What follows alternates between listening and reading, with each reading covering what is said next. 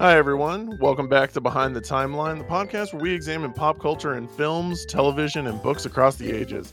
As always, we are your hosts, Lindsay and Scott. If you're interested in finding out what we've already covered or what we've got coming up in the future weeks, be sure to leave us a follow on Instagram at Go Behind the Timeline. Check us out on Twitter at Behind Timeline and subscribe wherever you listen to podcasts. Additionally, links to our Patreon and our official website can be found in the episode descriptions if you would like to support the podcast. And now, on with the show. I just picture them in Judge Judy's court. Did you sign this willingly? Yes. Well, then there's no case. Get out. Yeah, no kidding. And it says for all eternity. I think you're locked into this one, sweetheart. What a dumbass. Like, I'm going to say that right now, but seriously, what a dumbass. I'm like, Ariel, what? For eternity?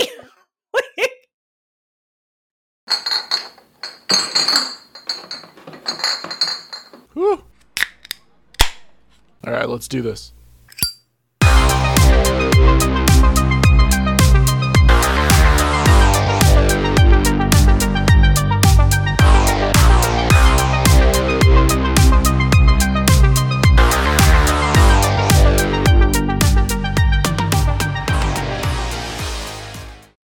You guys.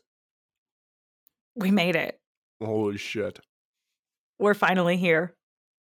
Oh. It's the Disney Renaissance. And we're ready for a goddamn musical. A real musical. I mean, the difference. I mean, we have been talking for a long time about, like, how different things were in the Renaissance and how much Mermaid changed everything. But seeing it after watching all these other animated movies, I mean, goddamn. I know, and that was actually like the first thing I noticed was when the movie starts like this little flyover or whatever, because I forgot about the seagulls and the little kind of like, I don't want to say it's like a cold open, but it reminded me of Frozen with this like the real quick depths down in the depths song. The "We Are Cutting Ice" song, yeah, totally. Yeah, "We're Cutting Ice" song. Yeah, it is, and they explain who King Triton is. It is a little cold open. Yeah, they said mysterious fathoms below sets up the whole like. All the fishermen talking, and we meet Prince Eric and Grimsby and Alfred, as I'm thinking of him. I love Grimsby, dude. He's so funny. This movie is really, really special. This movie set up everything that we know and love today. I mean, this is like the catalyst, and there's so much good stuff here, and I'm stoked to dive into it. Tell me who made this. Tell me the absolute fucking dream team, perfect storm of humans that made this movie. Yeah, tell me about them. Bro, the dream team. By the way, guys, again, if you hadn't seen the title of the episode that you're fucking watching right now, this is The Little Mermaid, Disney's savior film. I know we say that every Disney movie, but the problem is it's freaking true. Written and directed by John Musker and Ron Clements, who are absolutely national treasures. And I fully agree with Lindsay. We're in America, but they should be knighted. Exceptions should be made. 1,000% should be made. They both did work on Mouse Detective and Black Cauldron, but it was the addition of Alan Menken and Howard Ashman that created game-changing Disney magic. Menken would go on to be like one of the greatest things Disney's ever done. Menken has the official credit for the score, but Howard Ashman did the lyrics and has writing and producing credits as well. He leaves a huge legacy that we will absolutely discuss. As far as the film itself, we enjoy the voice talents of Jodie Benson as Ariel, Kenneth Mars as King Triton, Pat Carroll as Ursula, and Christopher Daniel Barnes as Prince Eric. But to close this out, these are all names that we will see over and over again, and they do define the height of Disney.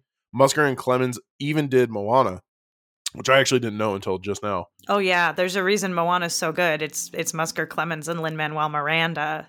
Well, because they pair with him, whereas for Mermaid they pair with Ashman. They're with Miranda in Moana, and they're coming back for the live action Mermaid. Like, this is going to be. Are they really? Fuck yeah, dude. Let's go. Yeah, they are. I want you guys to know that normally, and I'm not trying to throw Lindsay under the bus right now, I just think this is really fucking funny.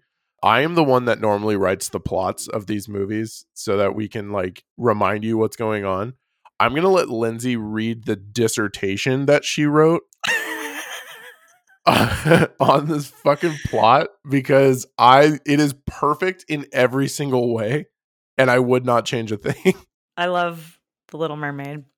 So Frustrated with his daughter's flightiness and forbidden interest in the human world, and irate to find that she's in love with a human, King Triton takes his bad cop discipline too far and drives Ariel right into the manipulative scheming of the sea witch herself, Ursula. Ariel, however, finally has her chance to be part of that world, and she's not throwing away her shot. She succeeds in getting the prince to fall in love with her, but is there any winning in Ursula's game, or is it rigged from the start? Will Triton learn to accept and lend a hand, or is this teenager on her own? Can true love overcome paperwork in Under the Sea Contract Court? All this and more to come in the totally insane third act of this movie. True story. Also, to the timeline. Woo!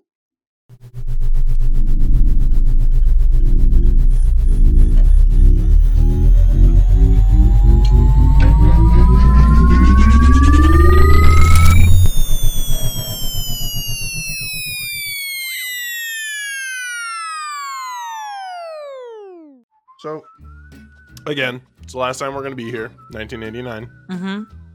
I do think your historical context is probably the best of all of them. Oh, yeah, because some shit went down in 89, but primarily Hollywood Studios opens at Disney World, which is the best park at Disney World. Taylor Swift was born. Obviously, this is important. Which I marked it on my calendar. Yeah, 1989, as we know from the album. The Game Boy is also born, and Madonna's Like a Prayer debuts. So it's an exciting year all around. We've talked a lot about the Oscars in this year, but for Mermaid in the 1990 Oscars, it won for Best Music, Original Score, and Original Song for Under the Sea. And Kiss the Girl was also nominated. Wait, hold on. They both the same movie? Yeah, so they won got nominated for two? Well, so it won original score because there's a couple best music categories, right? So it got original score, it wins. That's like the overall score of the movie. And then it got nominated for original song for both Under the Sea and Kiss the Girl, but Under the Sea won. So yeah, it had two nominations in there. Oh, Disney had it locked. Right. They did have it locked. They had the same situation in the Grammys this year, which is the first time we've seen this come up, right? Mm-hmm. Because that's how fucking good this movie is. They won Best Song written specifically for a motion picture or television for Under the Sea, but Kiss the Girl was also nominated. And they were nominated and won a bunch of other awards, but these are kind of the ones that are worth mentioning here. So we already know the Batman was the top grosser after I had checked all my stuff. But this one did make about $84 million domestic during its original run, which for Disney at the time, because remember they were like floundering, no pun intended, but full pun intended. It was pretty huge. It's now made around $235 million in its box office lifetime. You guys, we're back with Disney Plus warnings too. Yep. And I actually if this was a blink and you'll miss it warning, but it is for tobacco. In the parks, Ariel's all over. She can be found in Ariel's Grotto in Florida, where you can go hang with her, which is very exciting. There is also one in Anaheim. She does hang out. Is there? Thank you. I didn't know whether there was one in Anaheim. She appears in human form at a few of the different restaurants that do meals with the characters, so you can see Ariel there. Under the Sea Journey of the Little Mermaid is the ride in the Magic Kingdom in Florida. In California, it's called Little Mermaid Ariel's Undersea Adventure. Yeah, it's one of those little sit and basically walk through the movie. Yeah, story walkthrough rides, right? Well, and some of the best rides in the Magic Kingdom are. We talked about Peter Pan. Peter Pan is kind of, honestly, it didn't open in Florida until much later when I was older. So it's not one that I have a lot of, when I was a kid, I loved this ride. Yeah. It didn't exist in Florida at the time, so I'm kind of ambivalent to the ride, but there are also the shows, which were there when I was younger, Voyage of the Little Mermaid in Hollywood Studios, and there's a show in Anaheim as well, I'm pretty sure. Yeah. The really hot shit on The Little Mermaid are the sequels and remakes. So we know, first of all, and I'm actually going to talk about this way less than I normally do for these fairy tale adaptations, but there is, of course, the original Hans Christian Andersen Little Mermaid. But then we have the aforementioned TV show that ran from 1992 to 1994 on the Disney Channel. That was lit. I actually remember that show. My sister loved that show. Me too, baby. I'm like, Ariel, you belong under the sea. I like seeing her as a mermaid. I like all this mermaid stuff is my favorite. Then we get Little Mermaid 2, Return to the Sea from 2000. Little Mermaid Ariel's beginning from 2008, and best believe I watched all of these things in anticipation of this Absolutely. episode, obviously. And there's the upcoming live action remake that's coming in May 2023. So everybody gets stoked, and we're going to talk about that in the rumor requirement. To the movie? To the movie.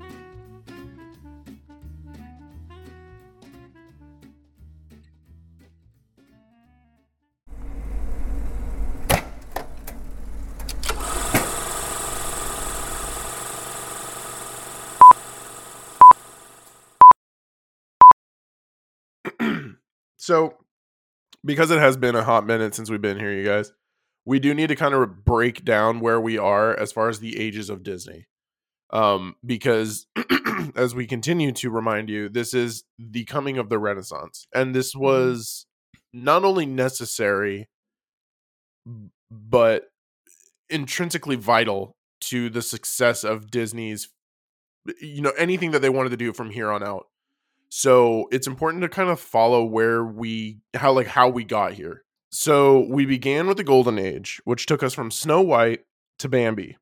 And then we got into more of like the wartime era, which was a lot of shorts that we really didn't cover. I think the most notable was Wind in the Willows.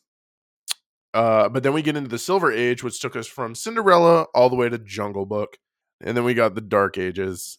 And that took us from the Aristocats. You guys remember when we covered that? To Oliver and Company, my favorite movie ever. Yay. And here we are, the Renaissance, which takes us Thank from The Little the Mermaid to Mulan. gods. Yeah. And then after that, I think we'll talk about those other ones as we get into them, because then the Disney ages become Pixar comes on the scene. There's gonna be a Yeah. whole other conversation. I mean, we could very well do an episode on its own just to talk about the transition into Pixar and what the the history of Disney and Yeah. Pixar is, could be its own episode. Like I maybe think we that's a may have to do Patreon that. 30-minute when we get to like the 2000s. So that's a whole separate kind of shit show. But here we are in the Renaissance, and it's all of our favorite. I know that, most of us are millennials, and kind of this was our bread and butter, and we grew up with this, and like this was the first movie that I saw in theaters, was The Little Mermaid. Was it really? That's awesome. I was only 2, so I obviously don't like remember it, but my parent, and I'm sure I had to get taken out to cry or whatever, but it is family canon that this is the first movie I saw in theaters, and like, love me some Little Mermaid. And this really, this era of Disney defined our generation. Oh, yeah, absolutely. We had Musker and Clemens in a few movies before, right? That like just weren't very good. I mean, we love Right. You, But the not Great like Mouse not like those. Detective, but you know what Yeah. I mean, right? Like it's not the same. It's not even close to being in the same league as this Right. movie. And when they threw in Menken and Ashman into this, it was like that combination, the 4 of them working on this movie and like being given creative freedom to make this Mhm. movie, them plus Lasseter later with Pixar, right? Like I don't discount what happened there. That's Yeah. what makes Disney the juggernaut that it is. Like everything cascades from there, like all the way down to, and even though I know we hate the remakes, like the current state of Star Wars, like Baby Yeah. Yoda is thanks to Menken, Mhm. Ashman, Musker, and Clemens, I Yep. think. I think you can't overstate how important their involvement was in creating an entirely different scope of Disney movies. Yeah, just building it, just really taking what worked from prior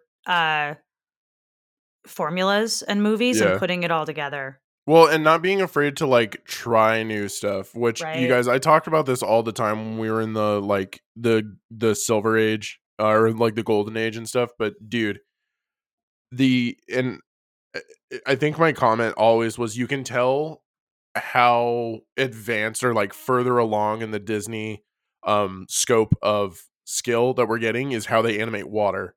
This entire movie, it's a spectacle, like from start to finish. Her coming, the most infamous scene in the entire movie, her coming up over the rock as the waves hit it.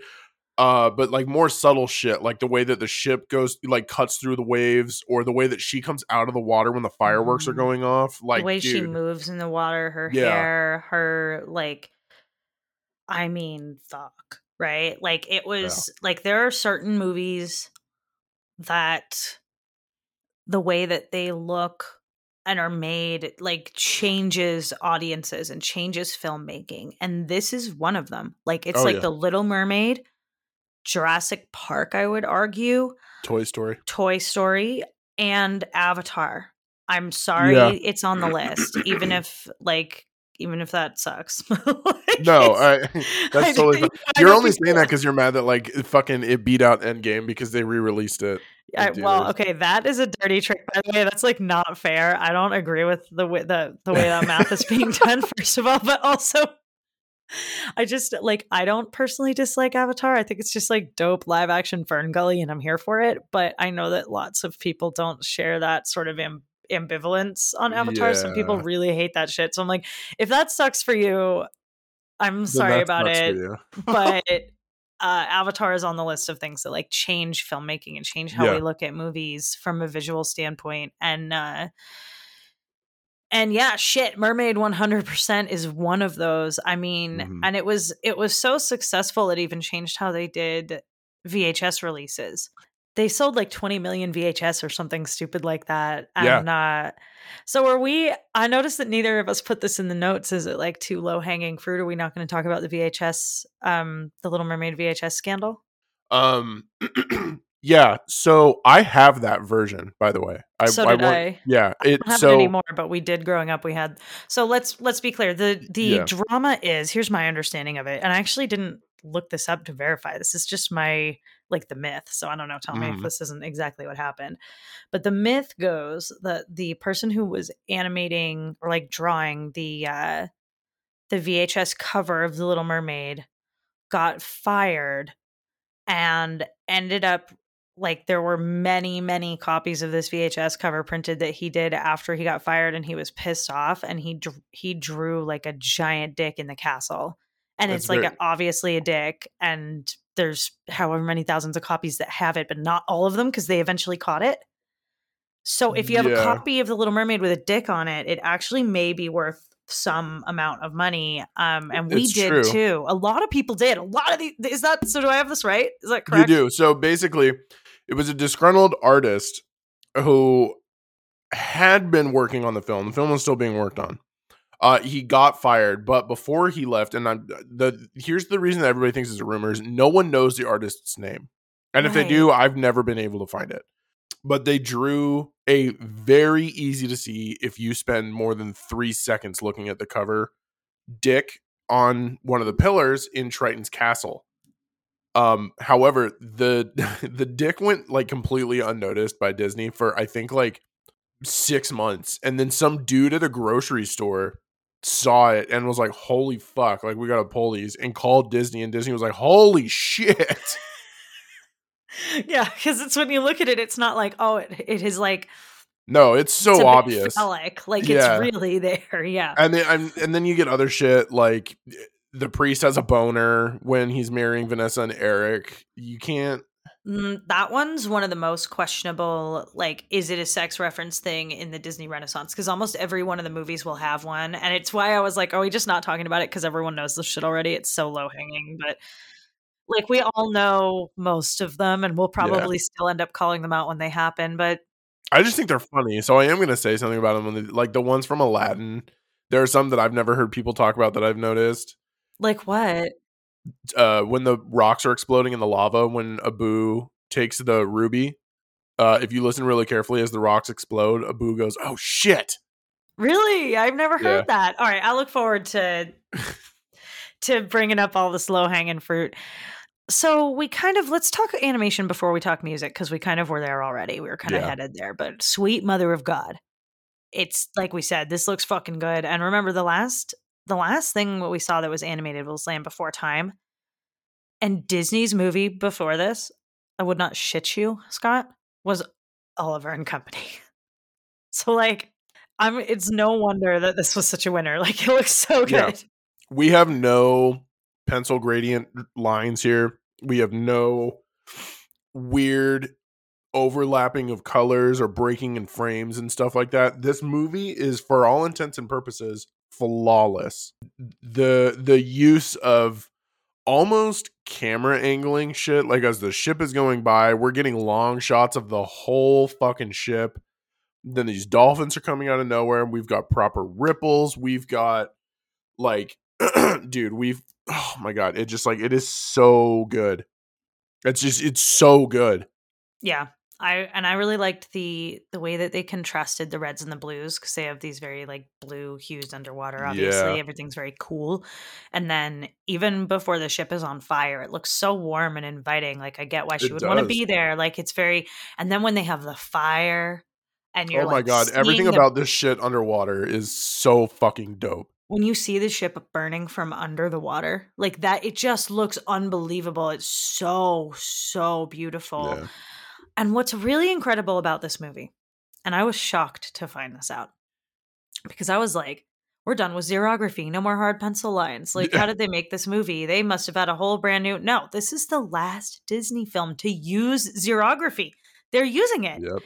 But it's also the first Disney film to use CAPS, which is computer animation production or computer animated production, Hmm. and you can see it. Actually, the spot where it's most obvious, to me anyway, was when she runs down the stairs thinking that the prince is going to marry her, Yeah. but Vanessa's there. You can see Hmm. it's computer. It looks very like the way the computer animation looks in Beauty and the Beast or The Lion King, where you have a couple of scenes that kind of like pan out, and it's the dancing scene in Beauty and the Beast or the wildebeest in The Lion King. They have a Yeah. little bit of caps in this movie towards the end of the movie.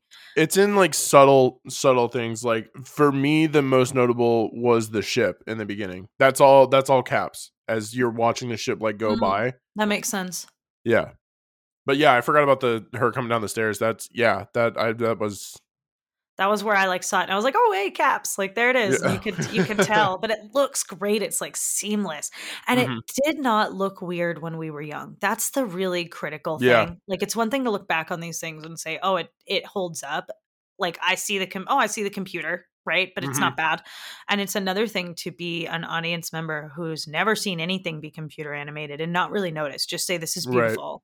Right? How did they do it? But they don't it's not like they saw the difference in the way it was animated in those scenes, so it Right. was super Exactly. well done. It's also the last film to use the multi-pane camera from all those original Golden Age movies like Sleeping Beauty. It's Uh, unfortunate. yeah, because the multi-pane made some really beautiful shots, but it also used rotoscoping, including even some underwater shots where they Hmm. had actresses underwater with their hair floating around to base the animation on. So it's so interesting to me that they used, like, all of these things together, and I can't wait to do because next week is Rescuers Down Under.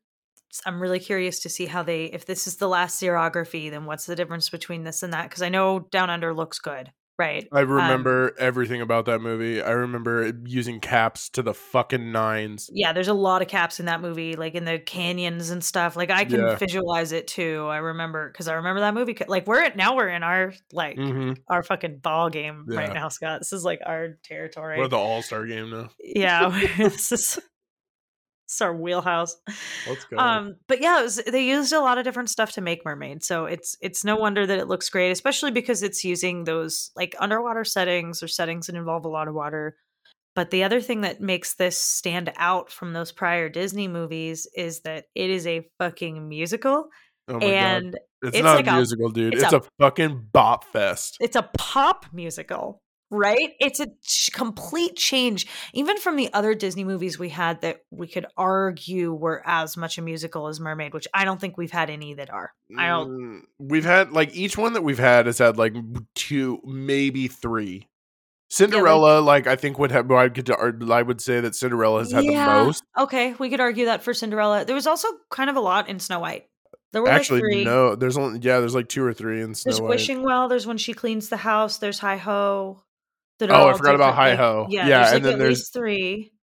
But no, this one is different. Like even if there was one out there that we could think of, let's say it's Cinderella that has as many and good songs that we all still know now that are like on Scott's oh yeah, Disney playlist, right? Cinderella is a great comparison because it's also a princess movie. It's all the things.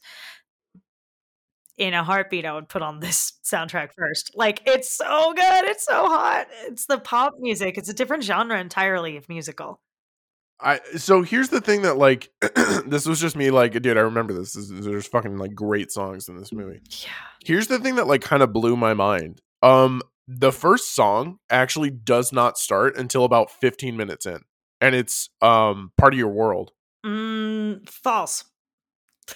I mean, okay, so if it's Fathoms this, if Below, it's Fathoms quick, Below, but okay, I Fathoms know. Below sets the stage. I'm And talking about the songs that we remember, like the bops.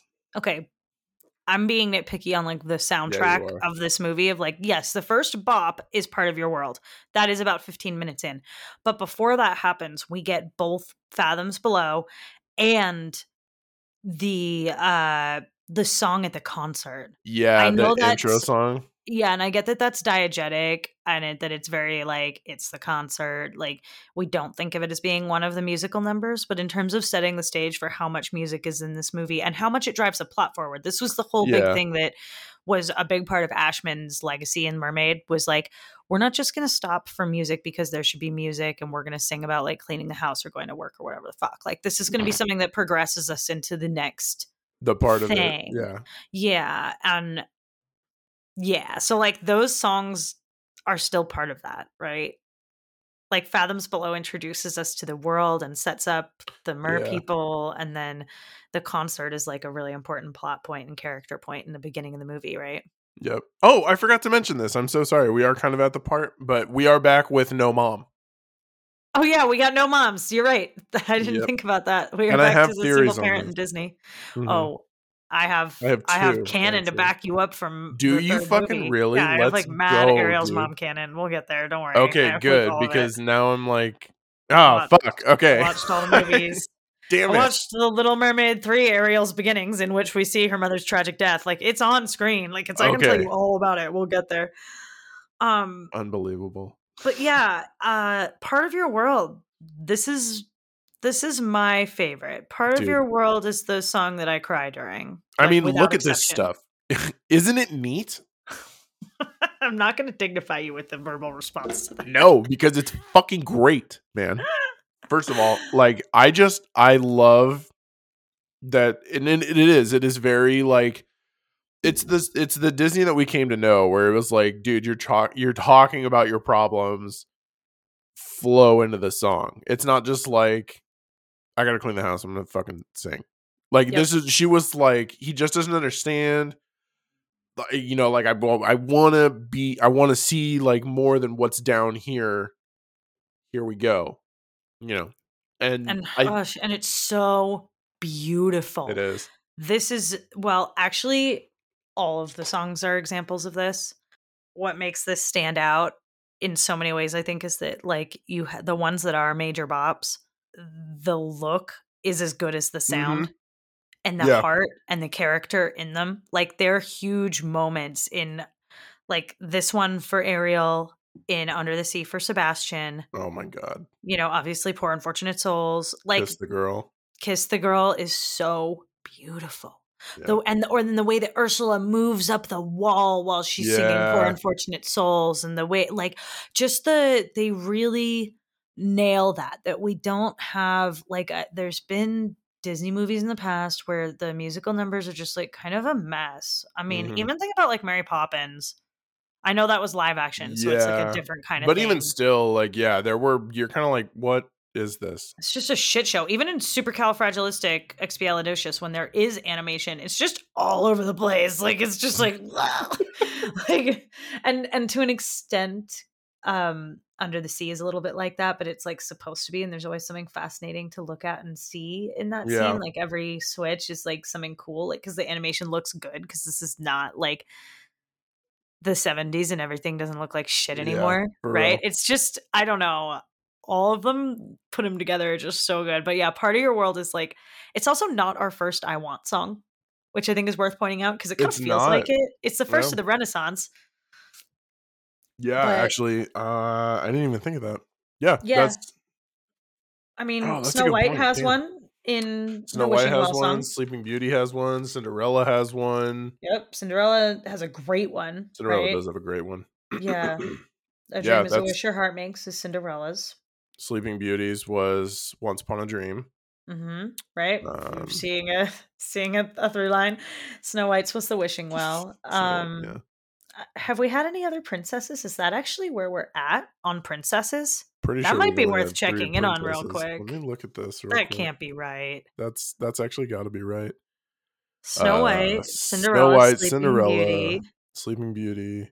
That is. and That's that's it. it until my girl Holy Ariel. That's shit. shocking, isn't it? Well, so this is the first Disney movie based on a fairy tale since Sleeping Beauty. So Yeah, 1959. So 30 yeah. years we haven't had one. It's been a really long time.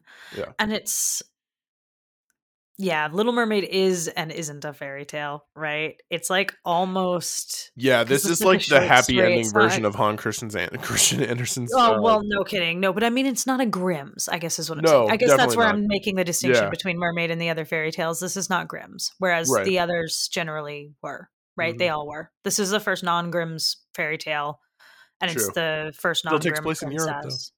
It does indeed. It does. It does take place in Denmark, where you can see in real life, because Hans Christian Andersen is from Denmark. That's Yes, he like it. is. It explicitly is like Flemish, right? Is the Mhm. yeah. But in the I don't know in what city in Denmark, Oh, but I off the couldn't tell you. coast. So you've seen the statue, right? There's the Yeah. mermaid statue in the port in Denmark. Mhm. All very cool, but yeah, I love Part of Your World just breaks my heart. It just is it's so incredibly beautiful. And fucking Katzenberg wanted to cut this song Of course you did. because of a buggy screen testing where like there's no one knows exactly what happened, but it was like people came out of the screen test like people looked unhappy. But it was like there was like a baby crying or something. Like it was a weird there's like That's myths odd. about what went on in this screen test of Mermaid that made Katzenberg want to cut Part of Your World because like during kids were squirming during Part of Your World That's weird. I and they don't wanted to cut it. Yeah. But later they did other test screens and there was no problem. Like there was something weird that happened that day during Part of Your World. Like somebody was crying or someone had to get taken out or whatever. Obviously they kept it. Under the Sea it's no wonder this is the big winner, right? Though Oh, that this took home some 1,000%. awards. Are Yeah, you this is surprised that Part of Your World didn't get nominated when Under the Sea and Kiss the Girl did? the only reason I'm not surprised is because up to this point, or actually from this point on, just about every Disney movie is going to have a I could play this at a kid's birthday party song. Right? This is not Part of Your World is not a kid's birthday party song. Under the Sea, 1,000% is. You could even make the Yeah, I case feel for you on Kiss that. the It's true. Girl. Yeah, but Um, mostly Under the Sea. but That's the definitely real Under game the Sea. changer here, Yeah, huh? this 1,000%. This song, dude, oh my god. You hear it like I could say something like to a coworker and be like, you know what, man, that's just something like that's part of your world or whatever. No one's gonna be like, part of your world. But if I said something like, oh yeah, it's Under the Sea, I guarantee you at least 3 people in the mall that I don't know are like, Under the Sea. Do. It's just like it's so much a bigger song. And I think that's why it's also the most colorful portion of the movie.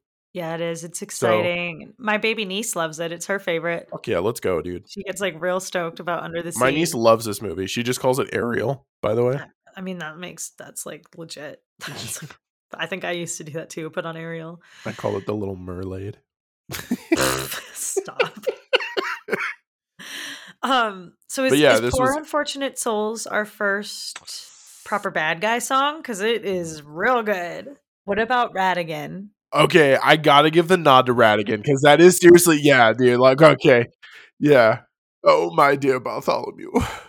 Like that's gotta be the Yeah. Okay. first Okay. like Okay. I gotta give it to him. All right. Yeah. it's at least, and it's something that we talked about during Mouse Detective quite a bit and in Black Cauldron, right? Where those sort of Renaissance trials and Yeah, and I things think that ended up working, right? it definitely did, and I think it's a fourth wall break too because he's like, as you were singing. No other movie Right. acknowledges their singing unless it's important. Like when she sings to Eric after she rescues him, gives off these very mythological siren vibes where he's like, this girl, like she rescued me, she was singing to me and stuff like that. So it's like Totally. this movie acknowledges that, yeah, like singing is a huge part of this. Well, and But it's the concert in the beginning too, right? That's what exactly, they say. It's her best quality. She has the yeah, most beautiful voice. and It's like that's a why whole Ursula wants situation. it. Right. And she's like, fine, I'll send you up there, but I'm gonna send you up there handicapped as fuck. Like, Yeah. But I would honestly say, as much as I love Radigan, dude, like, oh my god, I love Radigan so much. But dude, this song, this is probably one of the best up until Be Prepared. This is probably one of the best villain songs ever. Are you going to try and tell me that you think Be Prepared is better than Poor Unfortunate Souls? I do. I do. And the podcast ended forever, and Oh Lindsay my and Scott god. never again. Are you fucking kidding me? You're not serious. Be Prepared? Be Prepared from The Lion King. I fucking love that song. No. You think that's a better, like, dude, it's barely a song. For different reasons, I think it's better. Oh, I love no. chorus songs, and when they're all singing, you know what it is? Actually, I'm gonna have to redact what I just said, because not because of anything you just said. I'm my own person and I have my own thoughts. I'm just so overwhelmingly no, right. I kind of like, okay, let's calm down here. The main reason that Be Prepared is so good to me is actually only in the movie version. Like, if I listen to Be Prepared just like on Spotify or something, it doesn't give me the same vibes. And I think it's because the scene where all the hyenas are marching in front of him and singing the song to him, that part sounds dope as shit to me. But that part is not in the song. There is nothing wrong with Poor Unfortunate Souls in any version that you listen to. So I am actually going to change what I said for a technical reason. dude. Not a lincical reason. Lincical is definitely the word we should be using. Yes. I am almost like not surprised to hear you say that about Be Prepared, because I know that like that and I say this without I'm like, wait, hang on, this sounds so bad. I'm like, This I'm is not low surprised key that going to be you. so offensive to me right now, you guys. No, it's not offensive to you. It's I'm trying to say this with an awareness of the Nazi allegory that Be Prepared yeah. has. I'm trying to say this with an awareness to that, because I know that that's what the iconography is there, like, and It it is. is. Yeah. And what I was going to say is I can see why it appeals to you. So I'm trying to say that in the right way, because it's very like Star Wars also takes from that. Yes, it does. And I think the black and the red and the bad guys, and like I get why that kind of. Yeah, it's not. I'm not saying the Nazi imagery appeals to you, yeah. but I'm trying to say I get how that imagery appeals to you, while acknowledging that I know where that's like where it comes from, but not anyway. Feel free to just cut. Can all you guys that. see the thin line we are very, very careful? Where I'm just like, Scott, I'm not trying to say something bad about you. I'm like, I'm aware of all the connective tissue here. The point is, I get why you would like Be Prepared in its bad guy-iness, but Poor Unfortunate Souls is better. Like, it's a better song. Come on, like, it's such a banger. I think it's because it's more intimate. It literally is just Ursula talking to Ariel, and another the lyrics in it are so good. Like, it's so clever and kind of rappy, and like, but also, I'm just gonna be honest with you. This is my favorite movie. And like, period, full stop, no provisos. So like, you're not gonna catch me like in the Lion King bad guy song better. No, and I have to acknowledge that too. Like, we're in that era where we're gonna come into a lot of biases here. We're gonna hit some real personal shit where I'm just like, what do you mean you like? Anyway, we can move on to this issue. I'm like, but this is the best movie ever made, Scott. I'm like, I don't know what the fuck I'm talking about. Star Wars, what? No. Yeah. No. Yeah, like, oh my god, but that's a personal. But I'm like, this is so much better than Empire. It might be. I'm gonna fucking fight you right now. Anyway, like, I you know what I think it is? I think it's because everything about this song is not really about Ariel. It's about Ursula is 1,000% telling you what she's about, and Ariel is just too caught up in wanting to be. Again, I'm going to make these dad jokes all day. Part of your world.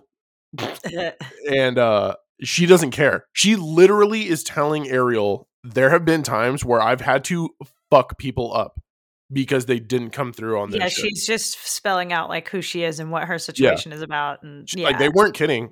They called me nasty. They called me a witch. No, just as they weren't kidding when they called me a witch. Like, come on, that's that is some Lin-Manuel Miranda like deserving shit. Like, honestly, it's like his creative spirit was like born out of Ashman.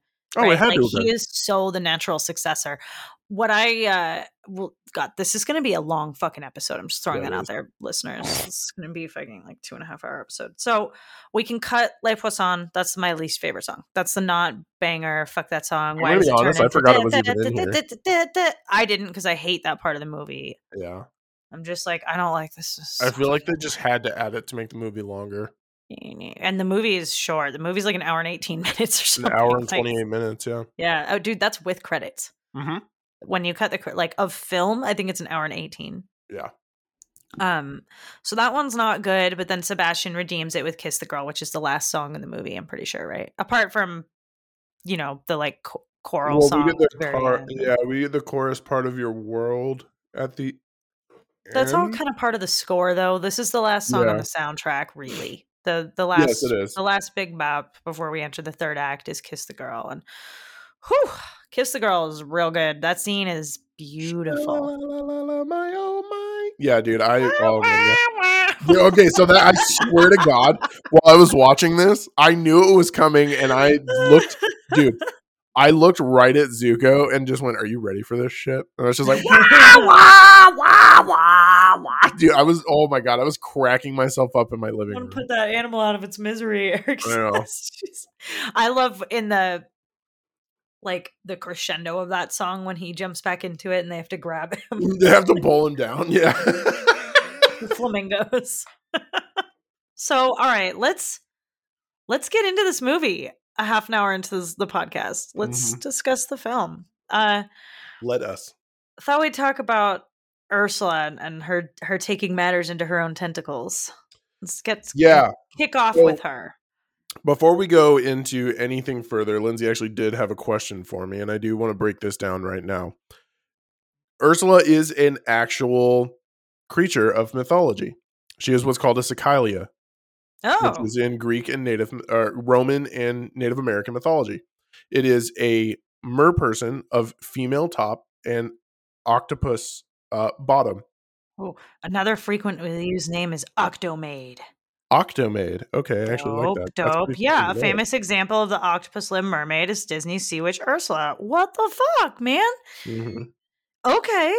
Yeah. I did not realize. So that's some shit right there. I Yeah. didn't know that. And I think it's really smart of them to do that. But here's one of my things that, like, you guys know I love villains. We don't really know a whole lot, but the biggest part is she was at one point a member of Triton's court, and she Yeah, did she live in lived the in the palace. palace. Yeah. Yeah. What? Yep. Was she in charge or was she just part of high society? We have no idea. I would have to assume she was part of high society. However, she never kept what she was about secret. She wanted power. She used black magic to get her power. But here's my favorite part about this. When she is banished, she is in no way, shape, or form stripped of her powers. She is as Right. powerful as she was in the palace as she is when we first meet her. Yeah. And Triton's like, nah, it's fucking whatever. She's just out there, living inside a dead Leviathan under the water. Like, okay. You're right. She is. You know what would be interesting?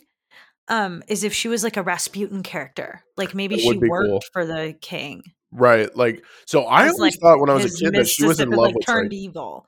Right. Well, I get the feeling that they have fucked very strongly. I thought that too, but then here's my like one of two things about Ariel's mom kind of thing. I thought Ursula was responsible for Ariel's mother's death. She definitely was in the palace. I feel like she and Triton have a history for sure, and I There's would no way they love to know don't. what that is. And her plan to rule the ocean is pretty scary. Like when she gets the trident and she's like, "And I'll be the ruler of all of our people," and I'm like, "Oh my god! Like, what's the plan? What is she?" There isn't one. She's very menacing. Yeah, she's just like, I don't know what she was gonna do. You know what I mean? It's a mistake. I don't know whether it's yeah, it is a mystery. I don't know whether it's supposed to be that she is inherently powerful or that she knows magic. Because what she says is, "I fortunately know a little magic," which is delivered. Yeah. So that line, oh my god, it's kind of like it's like low key, a little bit sexy, and like it's she's so great. Speaking of sexy, can you tell me about Divine? Yeah, Divine. Yeah, so Ursula Ursula's like the number one example of the queer coded villain, right? When Mhm. people talk about queer coded Disney villains, they say Ursula first. The correct answer is like Scar or Jafar, right? Are the more, I mean, also Yeah. Radigan. I mean, almost all of them. We've talked about this a number of times. I mean, we even talked about this back with Maleficent. Like this is We like a did lot actually, of the yeah. Disney villains. Oh, every But time you say his name, I'm just like, "Oh, my dear Bartholomew." oh, Radigan's so good. What a privilege to review that movie. It But was. Ursula gets brought up a lot with it, Yeah. right? And here's what's so great about Ursula is that, for me, Ursula goes beyond the coding, and that's what makes her great. Her queer coding is not problematic. And I think the more modern read My for, turn. the more modern read, first of all, on the queer coded Disney villains is that, like, yes, we wish that there were like queer coded Disney heroes or queer Yeah. Disney heroes. Like, we wish for better representation, no question, but it does not mean that these villains aren't great. Right? Oh, yeah. There are issues there, but it doesn't mean they're not great. But even the issues that do exist with like a Scar really aren't so much there for Ursula, because Ursula's based on divine. She's not queer coded, she's queer. Like, Ursula's just because the problem with coding is that it's like, oh, but it's not really who you are or your character. It's just like we're using these little subtle cues to tell you that bad guys are gay or that being gay makes you a bad guy more so, Yeah. right? This doesn't really do that. Ursula is just full on queer. She's based on Divine, who is a drag queen, who was super famous in the 80s in Baltimore, which is where Howard Ashman grew up. So Mhm. Ashman very much knew who Ursula was. Oh, yeah. Howard Ashman was also gay and sick with AIDS during the making of this film, and I did not know that. and Wow. died of AIDS right after Beauty and the Beast. Oh. Um, hmm and which he worked on. And so we're going to talk a lot about like his legacy in this, but I think it's really important to note as I dive into what will be a long conversation on like Ariel's queer coding and like her transformation and her Mhm. story and like a queer reading of her story more so than a feminist one, that like Howard Ashman was very much part of this community. And like it's not just like it's 2022 and everything's gay. It's like, no, this Right. was fucking happening. And Ursula was explicitly based on Divine, who is a drag queen. And like, Mhm. they just, yeah, if you haven't seen pictures of Divine, look her up, because it's Yeah. Ursula. That's awesome. It's so intentional on Ashman's part. And like, Ursula and Ariel, I think, are kind of queer foils for one another, Yeah. where Ursula is like shunned by society and Ariel like finds acceptance. Well, she And wants to break society. Ariel, she wants to, like, break away from, I guess, what, like, her society would say is, like, the norm? she wants to change norms. Yeah, Yeah. Ariel wants to like be progressive and be accepted and like change norms, whereas Ursula is just like, well, fine, then like she just gets outcast, right? Right, exactly. They are both very selfish in what they're doing, but Ariel's selfishness serves a much greater good in the long run. Yeah, totally. Like Ursula's more like bitter, Yeah, exactly. and Ariel's more like, but Hope I don't understand how a world who makes such wonderful things could be bad. could be bad. God, dude, it's oh my god. Just saying, that is what she says. It is. So for the Ursula stuff, the last kind of things that I have on her is like, Ursula probably expected Ariel to drown down Drown? there. Yeah. Like, yeah, that could like she probably never expected her to get to the surface, right? Well, isn't that what her, sister tries to do In the in second the one, second yes, it one? actually is a plot point in the second movie. That is how they try to kill Melody. She's like, "Oh, and you'll turn back into a human, and then you're fucked. Then you're gonna Yeah. drown down here. Whoopsie do!" And she like locks her up and leaves. Jesus. It's well, and like she would have had Sebastian and Flounder not been there, she would have drowned. The last thing on Ursula, and then we will get into Ariel, is that I forget how much of a cheater she is. No matter how many the Yeah. thousands of literal times I've seen this movie, I always forget what a fucking cheater Ursula is, and it pisses me off. Mhm. Oh no, the deck is stacked from the beginning, but absolutely she cheats. I Right. just Well, don't she get stacks the why deck by her saying, like, I'm going to take your voice, right? That's your right. handicap. Like, she creates a handicap. But then when Ariel managed to overcome that Mhm. in Kiss the Girl, she's about to fucking win. Yeah. And then they Flossom and Jetsam turn over the boat, Here's right? my question about that. Why couldn't they have just kissed right after that? I thought that too. Watching it this time, I was like, because it's not like romantic and sweet and perfect and now they're wet and but if that was today, if that was like a live action today, you would like stand up, which by the way, they're ankle deep. I was gonna say they're not gonna fucking drown. No, literally, I don't know how the boat was in the water. I don't know how Sebastian was in the water. When they Yeah. stand up, they are ankle deep. But if that was today in like a rom-com, once you wake up laughing, soaking wet from the boat, that's totally when you kiss. And Oh so yeah. yeah, it's a little bit like to our modern sensibilities. I'm like, I guess I get it if you're a Disney princess. Also, here's my other like just the biggest again, I gotta give it to Ursula because she is really good at this. But the biggest flaw in her plan is she sends two eels who cannot walk on land to keep an eye on her.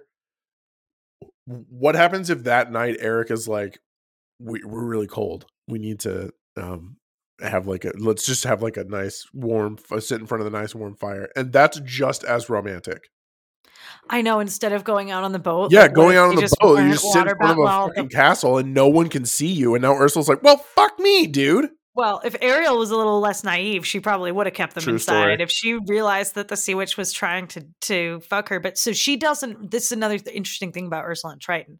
She doesn't see that the sea witch is trying to actually get at Triton. Like the point of like, if you lose your mind, Ursula's long game, which we Hmm. see her execute, right, is that once Ariel belongs to her, then she tricks Triton into giving her the trident and she becomes ruler of the ocean. Like that is her plan and it works, right? Yeah, And Ariel doesn't know enough about whatever their backstory is, or like she knows who the sea witch is. When that gets brought up by Flotsam and Jetsam, she's like, fuck you, no way. yeah, It's not like she's never heard of Ursula, but she doesn't know enough to suspect that she would cheat or that she would really be trying to get after Triton. She yeah. doesn't know, and she's also 16 and not thinking clearly, we'll talk about that. Hmm. Um but yeah, we don't like Ursula is such a bitch. Her and I the way that she cuz they almost have an indoor kiss, right? When Eric Yeah, realizes when Alfred comes and tells him, you got this girl right here. Why are you sitting here thinking about your mystery delusion? yeah. Um, he goes right in. He's on his way in to see Ariel. He's like, yeah, you know what? You're right. I'm gonna go right up there and tell her I love her. Hmm. And then Vanessa shows up. So what a bitch. And Oh, we'll talk about her Vanessa. as we talk more about Eric probably towards the end of the movie. But yeah, Ursula is a fucking cheater, and and despite all of that, they are like a half a beat off making it for the kiss in the end. Hmm. They're just slightly too late. It's crazy that Ariel does as well as she does with all of Yeah. that against her that she almost didn't even need the whole end game, the whole third act. She almost just won. She was like, dude, this girl's a teenager. She's a fucking idiot. She doesn't know what she's doing. Yeah. And then Ariel's like, bitch, I love this guy. And Eric's like, oh, me too. And Ursula's like, fuck. Okay. Like, Well, it also speaks to the whole like one of the criticisms of this movie as we do move into Ariel is like, oh, and of all the Disney princesses, it's like, oh, we fell in love so fast, right? yeah. And now all the meta princesses like in Frozen are commenting on that in Disney, and it's so hilarious, and in Wreck-It Ralph too. Yeah. Um, but it's like, yeah, and the bad guy came up with that plan. It's supposed to be ridiculous that in Hmm. 3 days you can make someone give you love's true kiss or whatever. People really give this movie a hard time for that, like fall in love overnight. And I'm like, right. And that's the point. Like it's set up as being ridiculous. The bad guy comes up with this plan because of Yeah. how stupid that is. So Ariel. Ariel's my favorite princess. She's always been my favorite. I love Ariel so much. But what I love about Ariel and Eric is that like Ariel saves Eric in the beginning, Hmm. first of all. So she's already the one to get to be the savior first. Right. And I think kind of following on I think some of the stuff we've been saying in the last few episodes about these kinds of because we were talking about this on Batman, right? Right. It's not I think that women can never need to be rescued. I think it's this reciprocity. Yeah. that is what we're kind of looking for. And that's what I was saying too around like there's room for both. Like I can have Zendaya being rescued by Andrew Andrew Garfield Garfield. and I can have Spider-Gwen, right? Like Right. there's room for all of the things. And I think that this movie does a great job of having Ariel be the one who rescues Eric first, and then he does like him rescuing her is not like that speaks volumes about him more than it does her helplessness to me, because he is Yeah. not like, what the fuck? Like, Eric just discovered that any of this exists, right? His fiance turned into an octopus on the boat. Like, and both the women he was with turned into fish Oh my and are like screaming about like she has no idea what's going And on, he's right? watching her get the shit beat out of her by a bunch of starfish and stuff. Yeah, and she just burst out of her dress into Ursula, and Ariel's laying there on the ground, all of a sudden can talk to him and like is a fish. And he's like, that's life out on the high seas. And he's just like, oh, what's going down under there under the water? I have no fucking idea. But me and my spear are gonna dive down there and save this girl. Fuck it. Like And he Eric is does, so man. brave. Like he goes down into her world to like, and then what what I what I took from it, and also what I remember as a kid, like, you know how you watch some of these scenes and some of it's really visceral and you can like feel it, Yeah. like the memory of watching it. So for whatever it counts for having been a little girl watching this and like feeling my visceral memories, what I really remember from that scene is Ariel holding Eric after when they're like in the water, Yeah. after Ariel attacks Ursula, Mhm. right? Like Eric has to rescue her, but then she attacks her. She jumps at her face. She's like Yeah. feral. Like they're fighting together, right? And I remember that. I remember that Ariel jumps at Ursula, and I remember after when they're floating, that Ariel's like holding Eric up, like they're Mhm. kind of holding each other up in the water, and she rescues him again and takes him to the surface, right? So I think there's a lot of reciprocity in the way that they rescue one another, and a lot of bravery in the way that Eric dives down into the water, and like so that didn't bug me. That didn't bug me. I felt good about that as a kid, and I felt good about it today. But then he does the big save in the end, right? Mhm. They both get a couple opportunities because he's the one who runs the boat through Ursula's stomach. So I feel like they both like fight together, and I like that they're a team in this. Like it's a little bit more Yeah. like Meg and Hercules. I'm really feeling like a lot of I think it's unfounded, and I think it's like just like bad faith early 2000s feminism that I don't agree with. So I love Ariel. I love that she's 16 years old and not a child. Who didn't relate to that? I didn't. Take me seriously. No, and I get it. And I think that's like the biggest part of it too, is like this is absolutely just an adolescent. Like it looks like it. And as you go through the movie, you're like, wow, she actually is a lot more mature than we gave her credit for. And you start off thinking like, oh, this is just a dumb teenager, like whatever. But also she's kind of a dumb teenager, and it's like Yeah. when Triton like finds the statue of Eric and she's like, "You don't know him, I love him." And it's like, you guys never met. Like you Dude, don't know yeah. him, you don't love him. Like The dad's just like, that's are a you little fucking ridiculous. kidding me right now? A little insane. I mean, it works out for her to our knowledge. Like they're still cute. They're like in the sequel and stuff. But you know, I believe in Ariel and Eric's true love, but it's a little ridiculous. But overall, like she doesn't really have a character arc. That's reserved for Triton and Sebastian. Um, Yes. and so yeah, to your point of like her fighting for what she wants and all of that, like I would argue that she really does through this whole movie, that like she knows exactly what she wants from part of your world, right? She wants Yeah. to be part of that world, full stop. And that never changes. And it's like this really steadfast thing in her that like she does, like even though she's kind of an idiot, like that's what she's going for this whole time. Like she's willing to do a lot to get it, and she always wants it, and it's really about everyone else getting on her level. Right, kinda getting to where she is with, like, the thought process. Yeah, To be like, absolutely. that's an acceptable lifestyle choice. Mhm. Yeah, right? Because like we will revisit this. But like Triton has the ability at any time to turn her into a person, and does not. And it's obvious that that's what she wants, and it's obvious that it's like a secret. And so I really don't have like feminist beef with Ariel. I think the criticisms that she gets are, the first one is Ariel mutilates her body and gives up her voice for a man. Right. That's like the bad faith feminism of the early Yeah. days.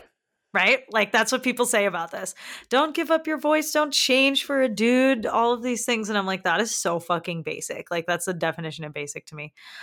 She has always wanted those legs, which I will get into.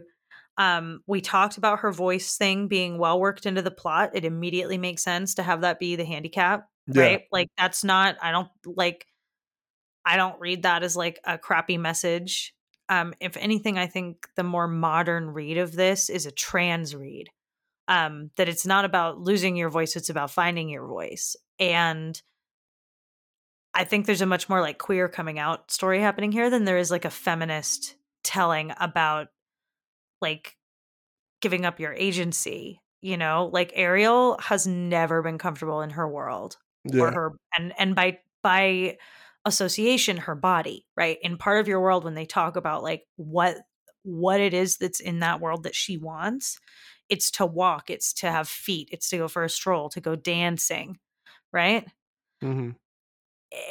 And it's like by association like her body. And there's actually even a major trans advocacy group that's called Mermaids.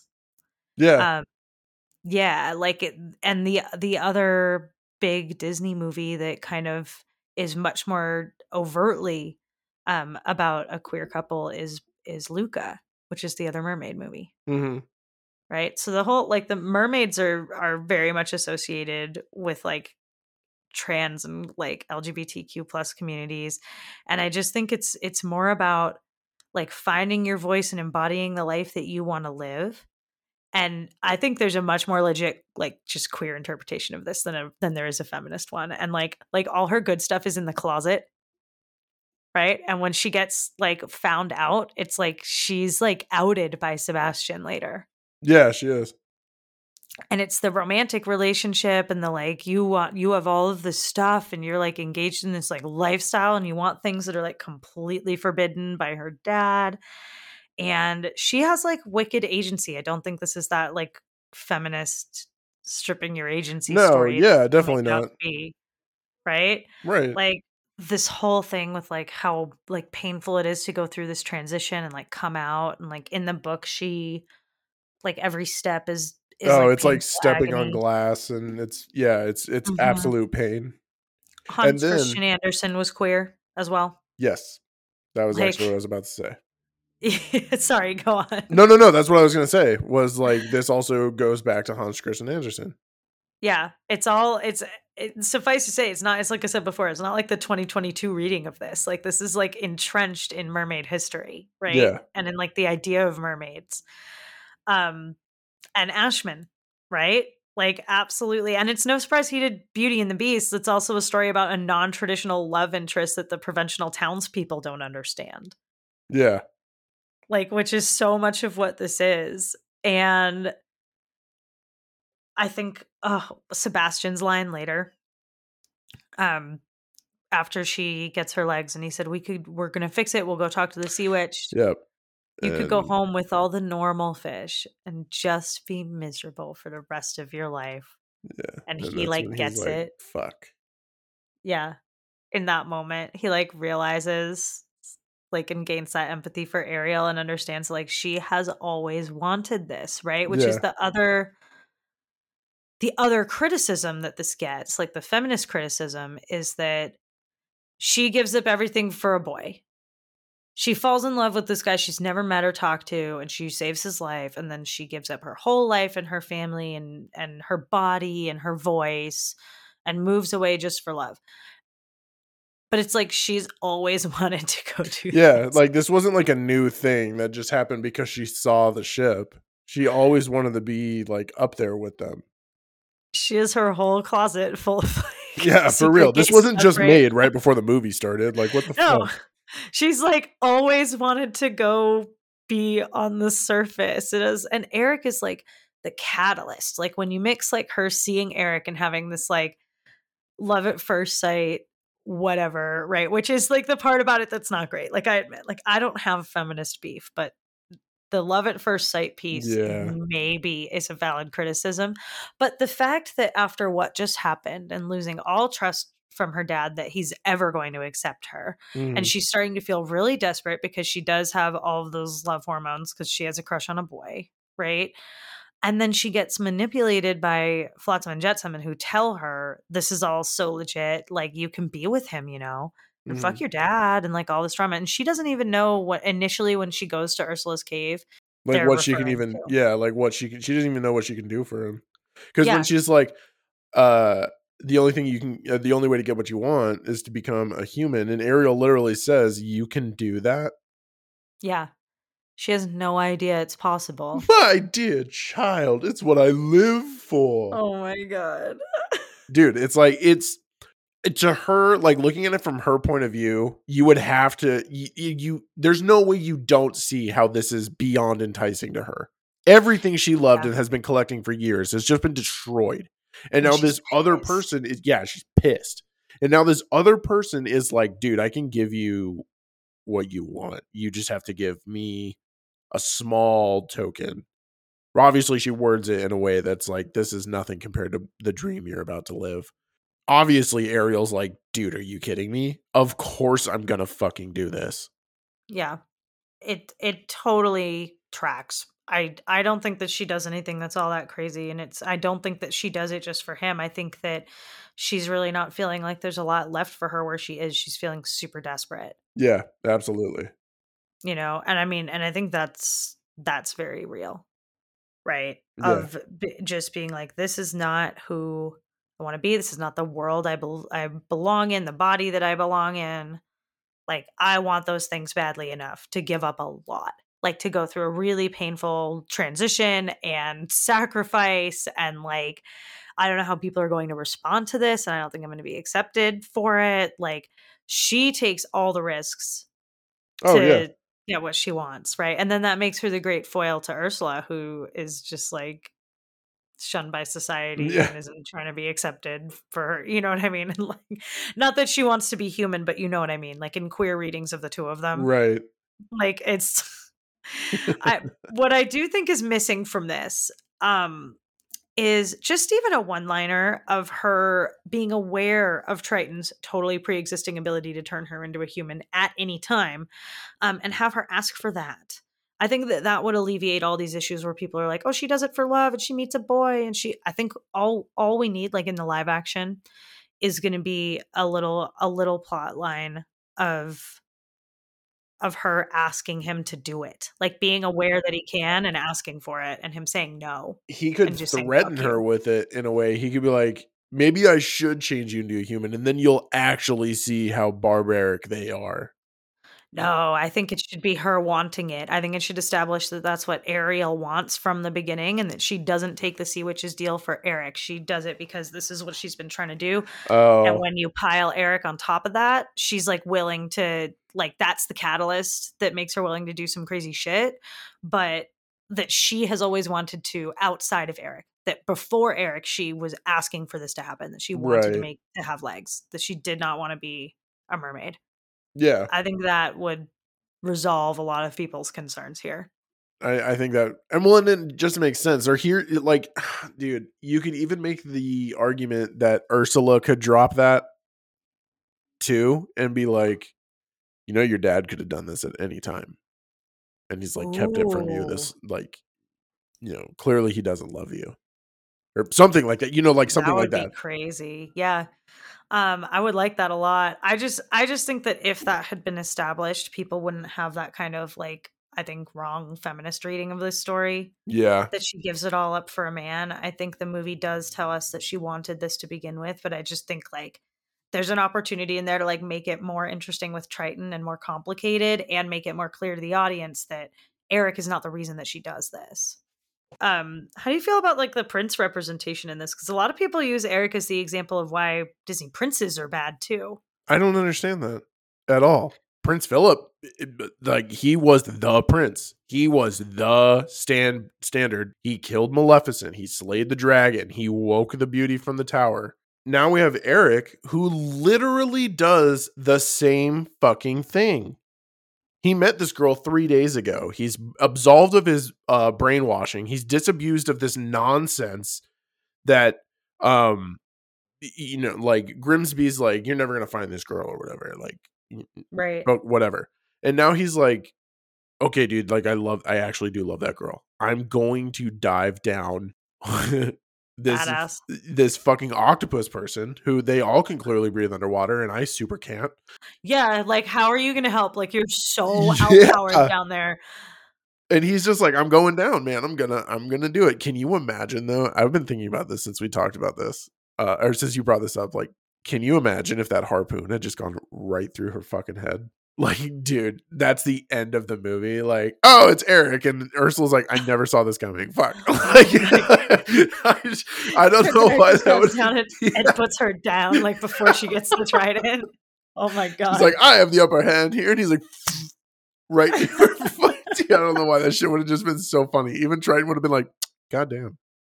I just can't believe he dives down there with that I know. spear. Like it really is Steve Harrington with the flashlight. Well, and so the other part of this though is that's all he's got.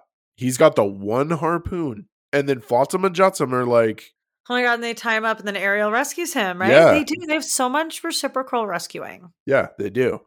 Like, he helps distract Ursula enough so that Ariel gets away, but then the fucking eels are like, yeah, we're going to ruin your life, bro.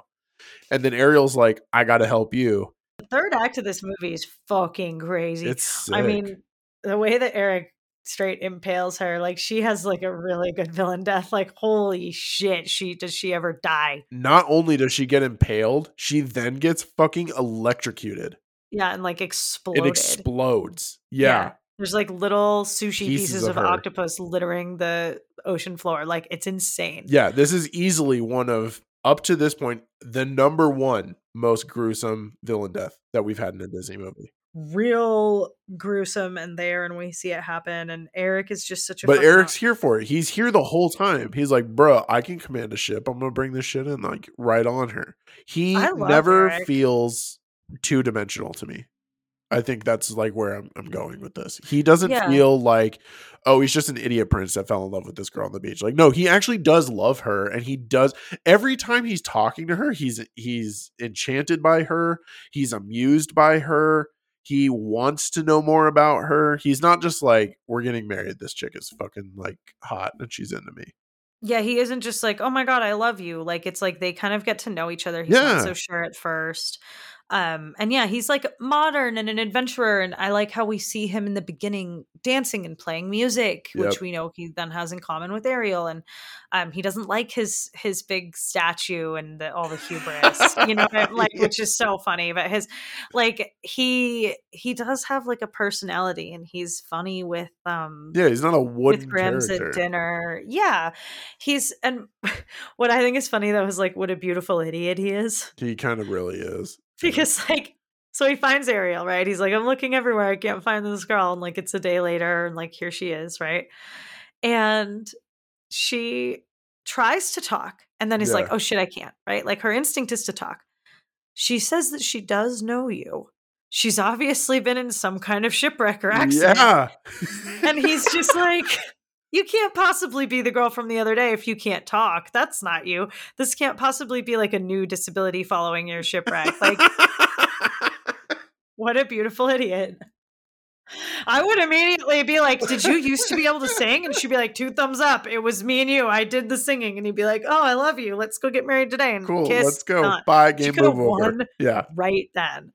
I am going to I am going to hit the other low-hanging fruit on this because it does involve Eric.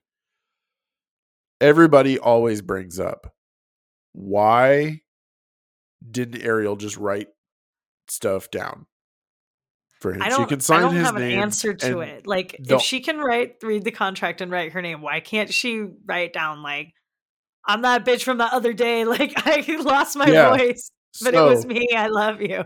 Does she not know that he's looking for that person? Is that maybe why she doesn't? That's what I was thinking, is maybe he doesn't know or maybe she doesn't know that he's looking for him. And we're gonna run into a lot of these. A lot of Disney Renaissance movies do have weird plot holes. Yeah, like they all have one that's just a little bit inexplicable. That's like, I think the most logical answer on this is that she doesn't know that he remembers her. Yeah, I think she would have to be like, I've actually never considered that, like literally until this moment, that like she has no way of knowing that he's looking for her. So what would she write down if she did write something to him? Like his interpretation of events is that he got washed up. well, yeah, No exactly. one saved him. And you know what else just crossed my So, mind? hmm, This is in the height of like, the 18th century, right? Being able to sure. read and write was not a common thing. Yeah, maybe your name, but maybe not. Right. Ariel's a princess. No, the two of But them he should both doesn't be know that. literate. Right. No, I understand that. But Oh, maybe he it doesn't would not expect her have to be been his literate. first fucking thought to be, hey, can you just write this down? Yeah, that's true. He probably doesn't have an expectation that she can read and write. Yeah.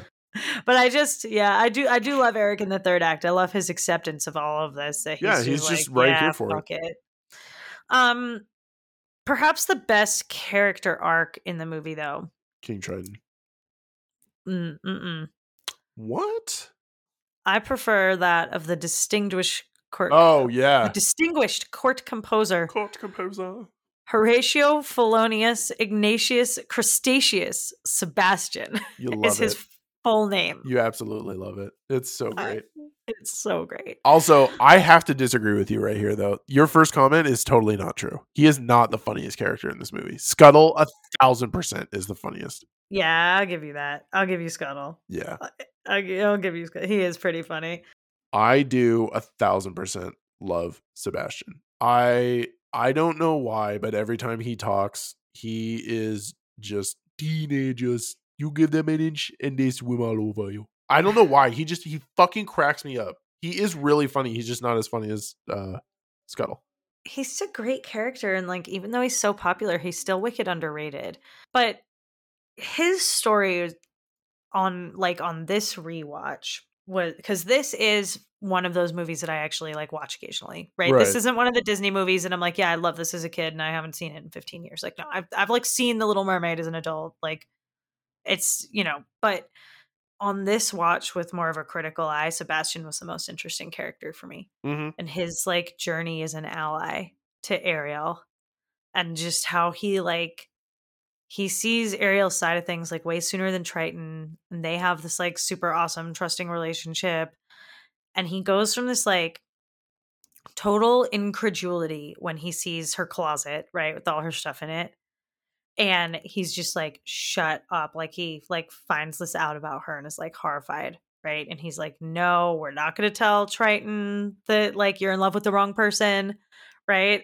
Like, and then he feels like so bad when he outs her to Triton by accident. Yeah, he does.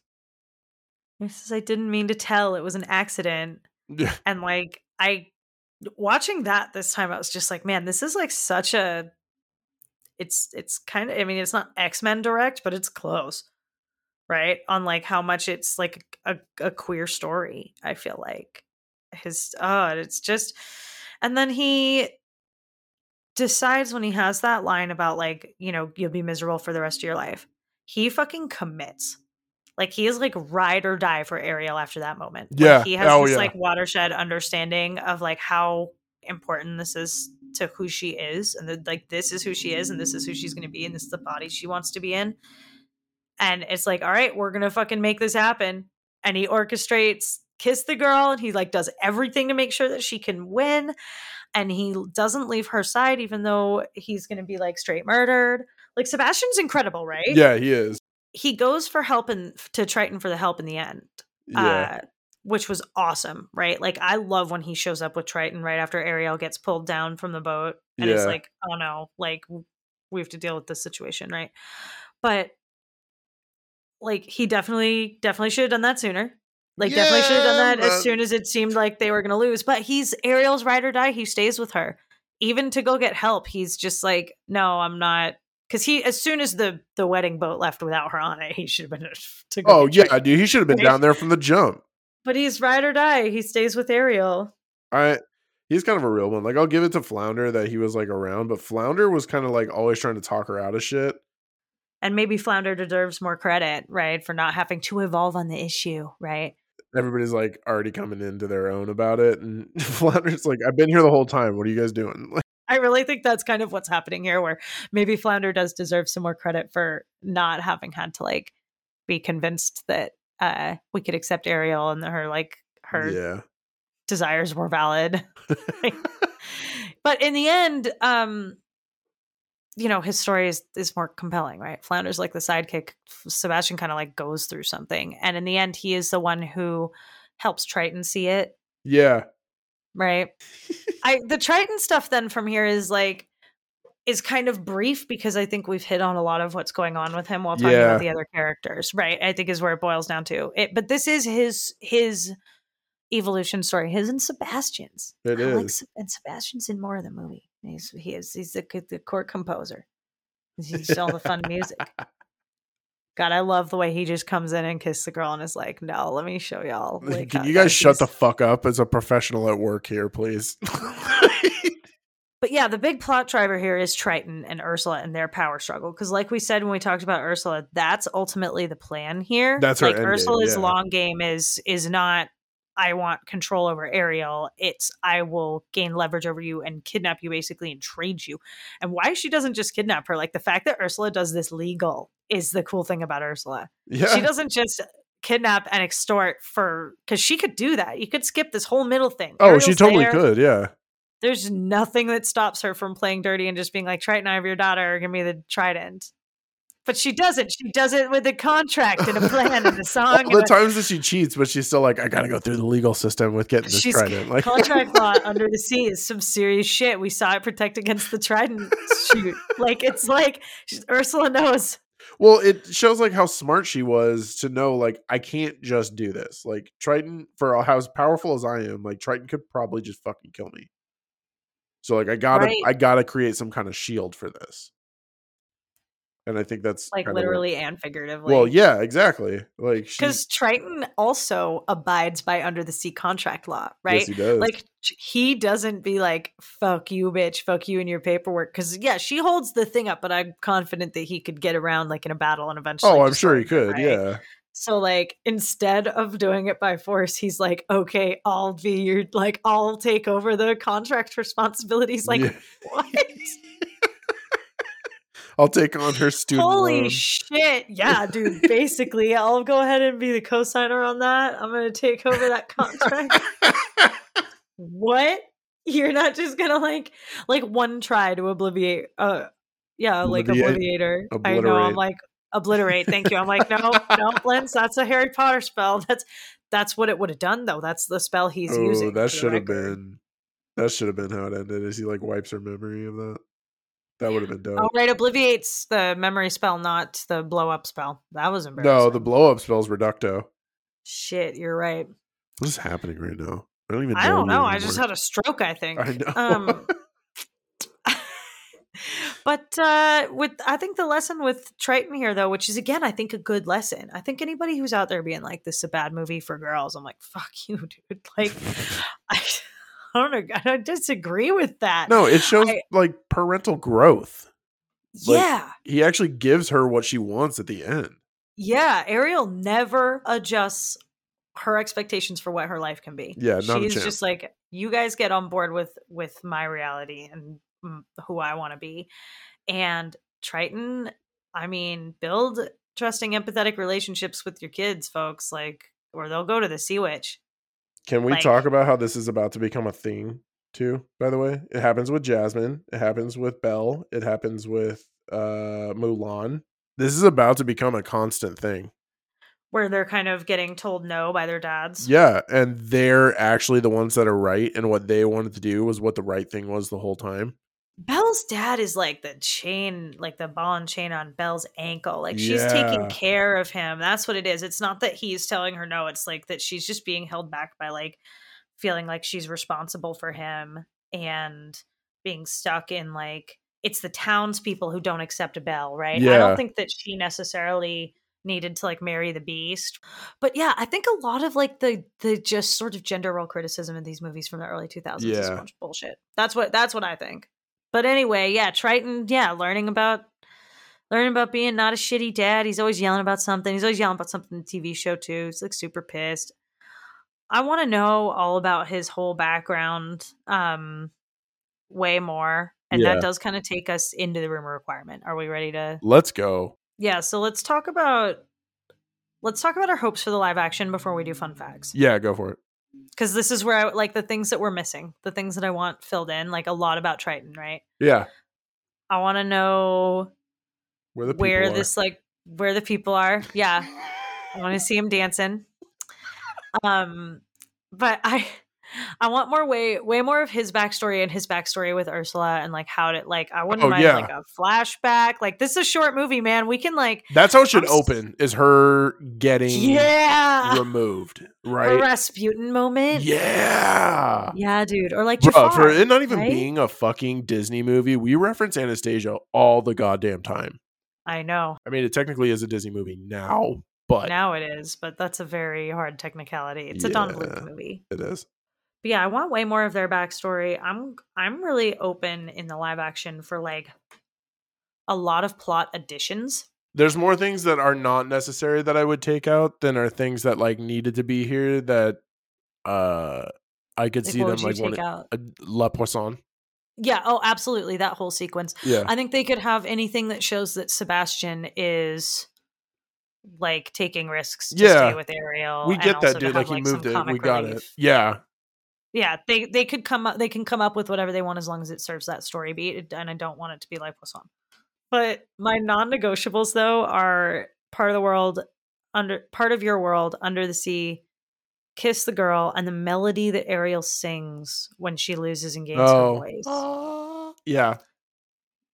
Yeah. I'm not gonna fucking do it for you. I'm not doing it either. But it, that could get a little bit of a spin on it or something, but as long as its core is there, it's pretty basic, right? As long as those are all left intact. The most that I would want to see on any of those songs is maybe an added verse or two. Yeah. Maybe a couple of things have changed. I'm here for added songs as well. Something else that I really want to see way more of is Sebastian being the court composer. Yeah, that would be cool. I'm like lean all the way into that. I would like to see Training Sebastian the sisters and shit. Yeah, impromptu making music everywhere. Everywhere we go, Sebastian should sing multiple additional songs. I think they should replace Le Poisson with a better Sebastian song, and they should add a different, better, also great Sebastian song somewhere earlier in the movie. And I think Ursula should get another song. I would even be here for a longer timeline. I would be here for 5 days. Yep. Right? To make him love you. Yeah. Or 1 month, and we get like a montage, because we get a montage even though it's only 3 days. It is, yeah. Also, how did she fucking jump that gorge? How does she jump the gorge? I was watching this. I hate being nitpicky about that shit, but like, yeah, but I was like, holy shit. Like, but I like what it did for their like Eric likes that she's kind of a crazy bitch, right? Like the two of them are a little bit like insane. Yeah, they're crazy. They both are a little bit crazy. I can't wait to get like more time with them together. I can't wait to I'm just really excited. I just really love Little Mermaid. Like I thought a lot about this live action and how they could fuck it up, and I just don't really see, like, I feel like all the windows where they can like add plot, as long as they do it in a way that makes sense, are all good things I'd like to see. There's nothing I wouldn't like to see expanded a little bit. Like I want to get way more Eric and like his story and how come he has an Alfred instead of parents. Like Eric has 0 parents. Yeah, there's no mention of parents. He is Prince, but we don't know where the fuck the king and queen are. So those are my hopes for the live action. Hit me with some fun facts. Some fun facts? Sure, I can do that. I already told you guys about first fairy tale. However, this I didn't know when I was a kid, obviously. And you can't see it in the, I want to say you can't see it in the Disney Plus version, but in the original cut of the movie, when King Triton first enters the auditorium at the beginning of the film, you can see Donald, Goofy, Mickey, and Kermit the Frog amongst the mer people in the crowd. Mm-hmm. I did kind of talk on it before, but Jodie Benson, Christopher Daniel Barnes, Pat Carroll, and Samuel E. Wright all continued to voice their respective characters throughout the following years, several even opting to appear in the television show based on the original film. Jodie Benson would receive her first full-time gig in Little Mermaid after she had done a small role in Nausicaa of the Valley of the Wind. From here, however, it did snowball as Ariel forever. She portrayed Ariel continually from 1992 to 1994 on the Disney Channel original show, as well as every single iteration of Ariel's appearance has always been Jodie Benson. Which is so crazy. That's got to be like unique to Oh, yeah. Jodie, right? Yeah, I think maybe I can't remember, I'm blanking on her name right now, but the actress that played Jasmine got replaced in the second Aladdin, but I believe she did come back for the third. However, this I did not know. Jodie Benson also voiced Barbie in Toy Story 2 and 3, and Weebo the robot from Flubber, and Lindsay's favorite animated movie. She was the voice of Thumbelina in Thumbelina. I didn't know that. I didn't know about Thumbelina, and I didn't know about Flubber, although I'm not convinced that matters. It doesn't. It's Flubber. It's whatever. And then, right, I'm like, I don't know that counts. Who gives a shit? But I did know that about Toy Story, though, that she's the voice of Barbie. Yeah, that is really cool. She also did come Jodie back for Benson Wreck-It is Ralph. awesome. Most notably, it was the last time she played Ariel was in Wreck-It Ralph 2 Breaks the Internet, which is a great scene, by the way. So many people hate that scene, and I am not one of them. Dude, I it is love Disney it. being aware of their fucking tropes. Get out of here. I think that's what people hate about it, is that it's this kind of like weak recalculation by Disney, which is it's a separate conversation, right? But like there are two sides to that issue as well. Like, is the meta acknowledgement of some of these issues with Disney princesses good or bad? Yeah. Or does it matter? I mostly think that it's funny, especially because on closer inspection, I don't have any feminist issues with The Little Mermaid. And trust me, folks, I'm ready to have a feminist issue with whatever you put in front of me at the moment. I am prepared to jump on it and eviscerate it. And but I'm not. This movie just doesn't hold up with what everybody accuses it of being. There's nothing in the text to support any of the criticisms of it. And we'll see as we continue through the Renaissance. But I suspect that a lot of this stuff I'm not really going to have all that much of an issue with. And certainly I think they need a lot less course correcting here than like they really shitty attempt at it with Jasmine. My last little fun fact here. Everybody knows it is no fucking secret that Lindsay loves Spider-Man. I do. I love Spider-Man a lot. This is actually something that kind of blows my mind that I didn't fucking know about till I did this research. Christopher Daniel Barnes, who is the voice of Eric, who was 16 at the time of this movie being made. They were like, dude, this kid's voice is insanely awesome. We got to bring him in on this. Would actually go on to become much more famous than playing Prince Eric, as he would go on to voice the titular web-slinger himself in the 1990s hit animated show Spider-Man from 1994 to 1998. That's crazy. I did not know that. That's wild. It's fucking rad. Not only is this the show that introduced me to Venom and allowed me to fall in love with him, he has continued to portray Spider-Man in various video games and other media. But here's the little cherry on top. He also would go on to portray Greg Brady in the film adaptation of The Brady Bunch in both films. Like in live action, the live action, he's Greg Brady, Brady. In the movies. Yeah. Is Greg in the movies not played by Greg who's Greg in the TV show? Is it a different person? It's completely, you've never seen the movies? The movies are like a fucking hilarious spoof on The Brady Bunch. No, I mean, I've seen... With Shelley Long and Gary Cole. Yeah, but they have like the original Marsha's in it. No, she's not. That's not the original Marsha. I'm looking. Okay, then we might be talking about two different things, because there's definitely like a Brady Bunch movie that has like Carol Burnett and like it's the Brady Bunch. No, okay, I'm talking about the one that came out in 1995. No, I'm talking about like movies about the Brady Bunch that had the Brady Bunch in them. Like there are Brady Bunch movies with that staff. Yeah, with those that cast. exist. No, I'm not talking about those. I'm talking about the 1995 remake called The Brady Bunch Movie. That was basically a comedy about. It's the one that stars what's her face, Ben Stiller's wife, as Marsha. Okay, I think I have seen that, but I'm thinking of like the actual Brady Bunch. Anyway, it doesn't matter. The point is, that's funny. Yeah. And Prince Eric is just ridiculously good looking, isn't he? He kind of is. Like, he really is. Like, you know what it is? I think it's because we haven't really had except for Prince Philip, we haven't really had any kind of close up on princes. Like, yeah, no, Eric there's a budget allocated to Yeah. Prince Eric. He was looking fine. How old was he? Do we think that he was like Eric? also 16? Because that's maybe the other like where I'm like, why are we getting married? But I guess it's Prince Eric 18, is whatever. 18. They never say how old he is. Not in the movie, they don't. Ariel is specifically says that she is 16 when she's arguing with Triton.